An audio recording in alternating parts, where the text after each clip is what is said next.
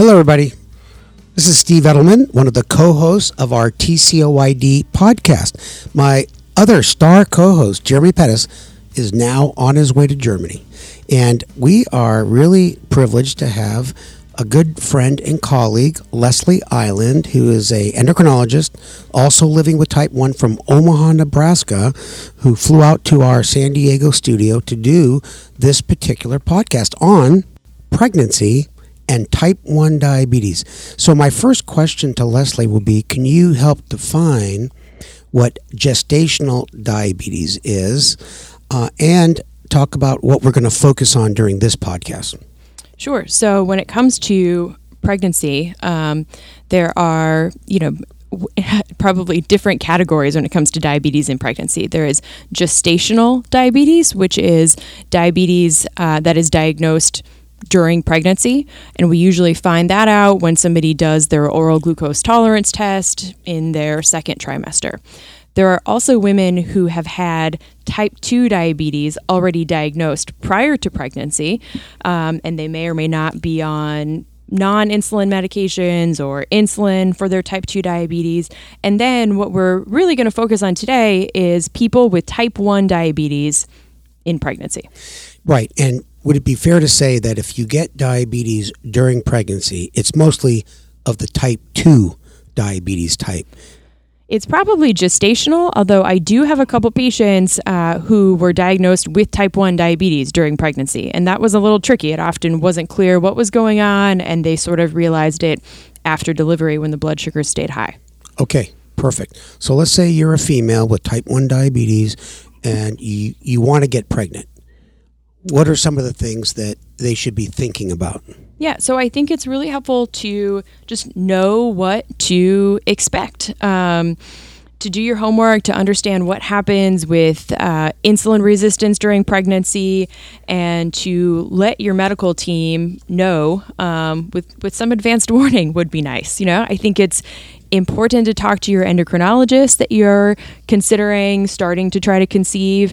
And some endocrinologists will manage their patients during pregnancy. Sometimes they send them to one of their partners that specializes in diabetes in pregnancy. Sometimes they send them to a high-risk OB doctor that also manages diabetes. It really, really differs from health system to health system. And so I think it's just important to know if and when you get pregnant, who will be managing you during that pregnancy.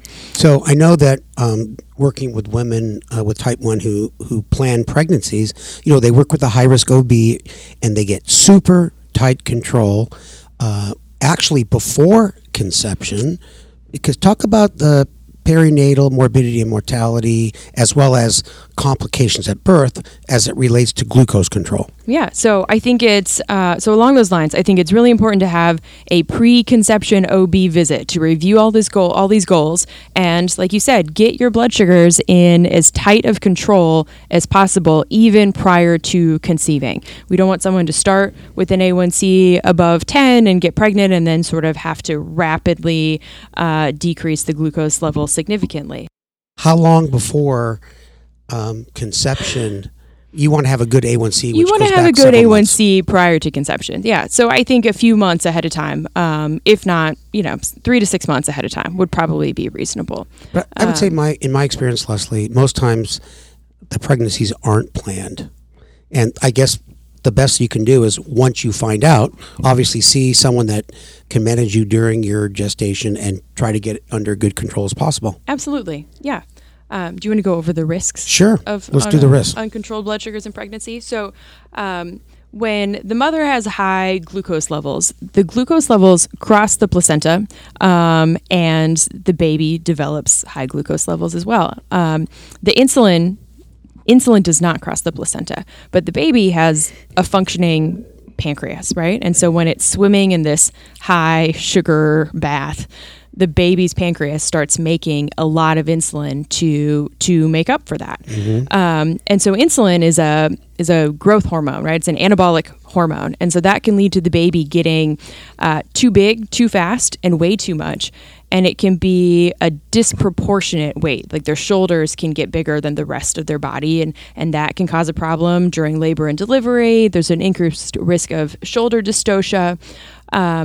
And then when you have a baby who's just been, whose pancreas has just been making a ton of insulin after delivery, that pancreas continues to make a ton of insulin even though they're no longer in this high sugar bath. And that can lead to serious low blood sugars right after delivery. We call it neonatal hypoglycemia, which needs to be monitored closely and sometimes treated pretty aggressively. Yeah, and is it true that although these babies are large for their quote-unquote gestational age, they're internally immature and premature, I should say? That's my understanding. Yes. And then they have to be in the ICU longer than other babies as well. Correct. So you've been talking about tight control. Give us an idea what the A1C should be, and also if they're wearing a CGM, I hope, what kind of metrics should we be looking at? Yeah, so we'd like an A1C, less than 6 if possible, with minimal hypoglycemia, which is really hard to do without a continuous glucose monitor, in my opinion. Like we said, it's best if that A1C goal is achieved prior to pregnancy. If we're looking at kind of finger stick data, we would like fasting glucose levels less than 95. We want 1 hour post-meal blood sugars less than 140 and 2 hour post-meal blood sugars less than 120. If you're using a continuous glucose monitor, that time and range goal is still above 70%, but the goal or the range shifts and becomes much more narrow. So for people that aren't pregnant with type 1 diabetes, their range is 70 to 180. For people in pregnancy, that range shifts to 63 to 140. So it's much tighter. Yes. Now, what happens during, let's say, the stages of gestation? There's the first trimester, the second, the third. Unfortunately, it's kind of a moving target, right? Because the needs change over time. Absolutely. So first trimester, even until the end of the first trimester, you may be more insulin sensitive. And sometimes your insulin needs won't increase much. They may even go down a little bit, especially for women who have trouble with nausea and vomiting during the first trimester of pregnancy. You're at increased risk for hypoglycemia with that.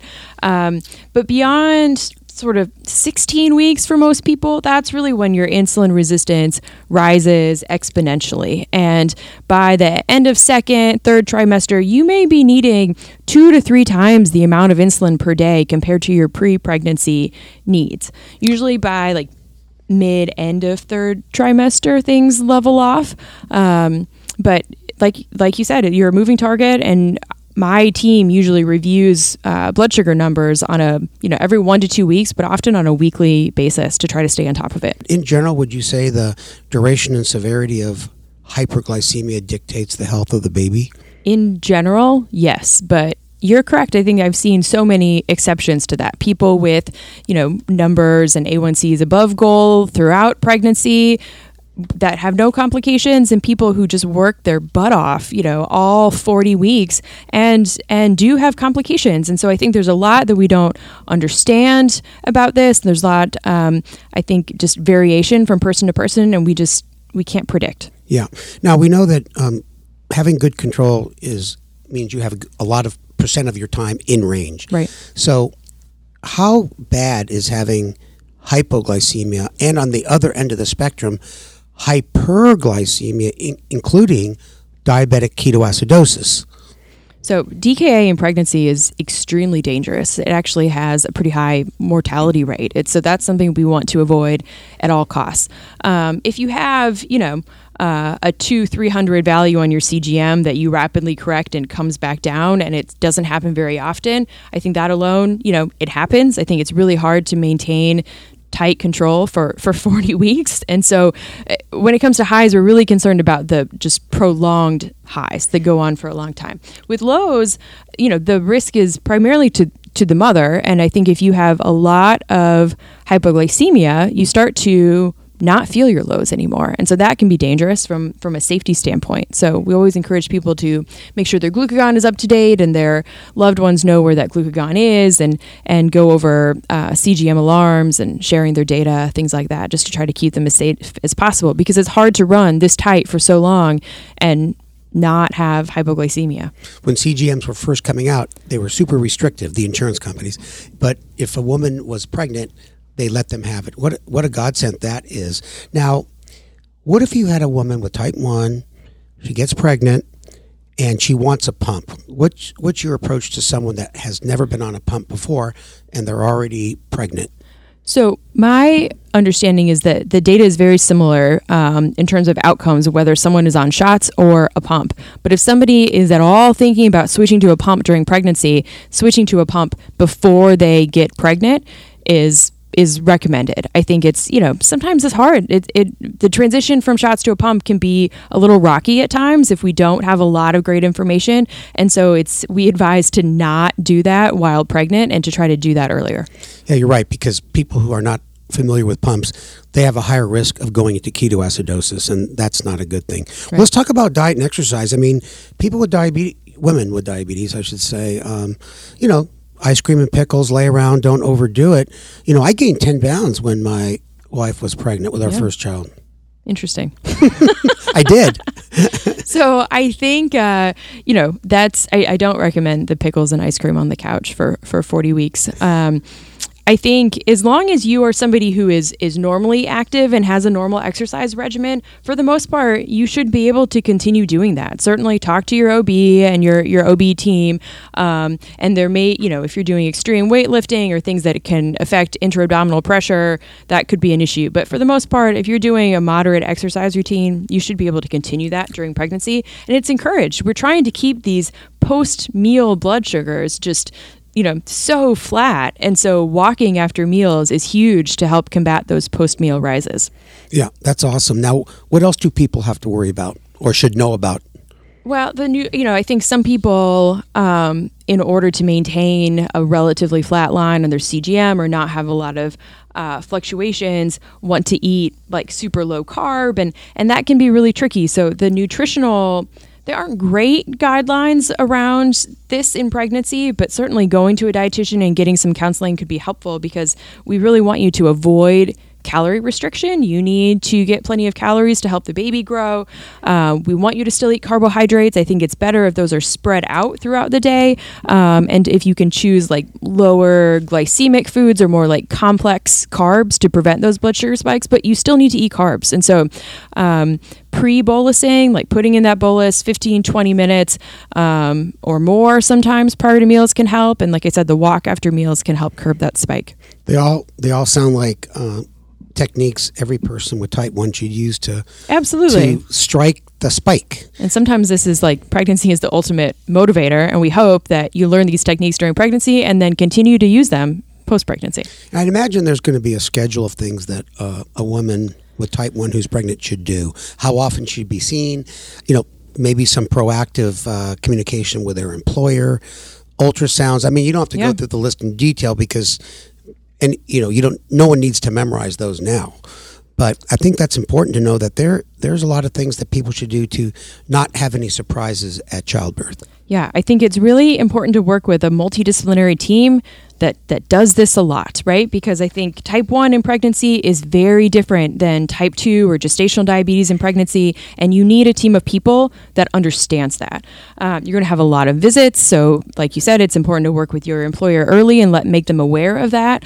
You're going to be sending your blood sugar data to your endocrine team every 1 to 2 weeks, and you get quite a few ultrasounds. You usually get one early on, you get a more in-depth anatomy scan halfway through, and towards the end of your third trimester, you're getting very frequent ultrasounds and also very frequent non-stress tests, sometimes once or twice a week.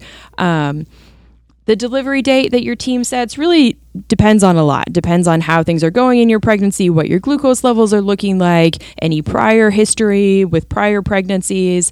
And they estimate how big the fetus is, correct? Yeah, I don't think they're super accurate at that, but yes, they do estimate based on ultrasound measurements. And so sometimes that may depend on, if they want to induce you closer to 37 weeks or if they'll let you go closer to 39 weeks. It really just depends. This is a serious question. Is there a phone app for women that can put in the numbers and they say, yeah, you're going to deliver on September 6th, and then the baby could be born on the same day as me? I have no idea. They have apps for everything. They do. Okay, I'll look into it. Okay, now it's time for labor and delivery. Most guys don't know what it feels like to have a baby.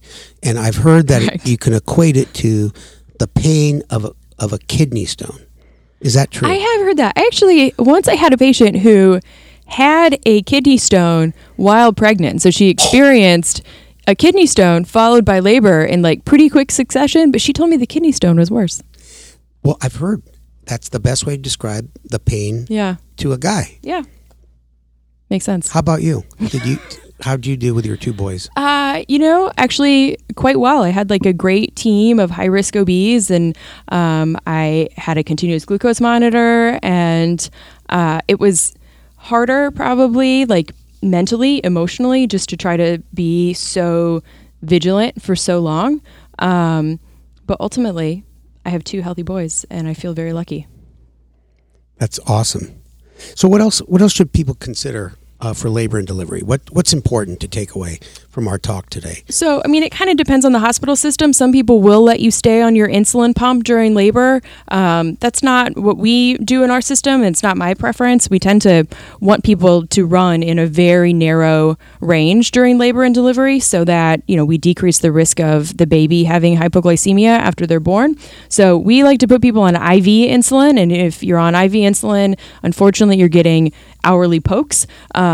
But that is how best to keep you in a really, really tight range. You can still wear your CGM throughout labor and delivery. Just kind of think of where you're putting it to make sure it's not going to interfere with any of like the monitoring bands that they're using during labor. The question is, when are we going to use CGM in the hospital environment? And that's because a lot of people think it's crazy to prick your finger when you got a CGM on. It gives you a number every 5 minutes. I know. I think we've made a lot of advances in that over the last few years, but I think we're still often having to validate that CGM data with, the hospital glucometer.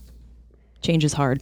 Well, yeah, change is slow, especially with big bureaucratic organizations. Well, after delivery, what's different for a woman with type 1 compared to a woman without type 1? Yeah, so people with gestational diabetes, if they need to be on insulin during pregnancy, really can just stop the insulin immediately after delivery. Type 2 is different, just depending on sort of what sort of treatment you were on prior to pregnancy. But with type 1 diabetes, you don't want to stop the insulin. You can go into DKA that way. But as soon as the placenta is delivered, that's what makes the hormones that cause your crazy insulin resistance during pregnancy. So as soon as that is delivered, your insulin resistance tanks and you become very insulin sensitive. And often for the first few days or weeks, you may need less insulin than you needed prior to pregnancy. This insulin resistance that you're talking about that goes up during pregnancy, I'd imagine that when someone is under really good control, when they conceive, the insulin resistance is minimized compared to someone who has very poor control? That's a good question. Everyone is so different. I don't know that I've been able to predict that. Yeah, there's a lot of unknowns, as you said earlier. Well, what other changes happen postpartum? I know that there's a big difference with women who breastfeed versus formula feed. How does that affect anything? Yeah, I think and other aspects. Yeah, if you're breastfeeding, especially early on, that can lower your insulin resistance even more. And so we worry about hypoglycemia during nursing. This is just a time of so many variables. Your diet is inconsistent. Your sleep is extremely disrupted. You may or may not be breastfeeding. You have new stressors in your life. And so it's really common to feel very overwhelmed. I think moms without diabetes feel very overwhelmed at this time, and you throw in still having to manage your diabetes that has changed so rapidly. It's a lot.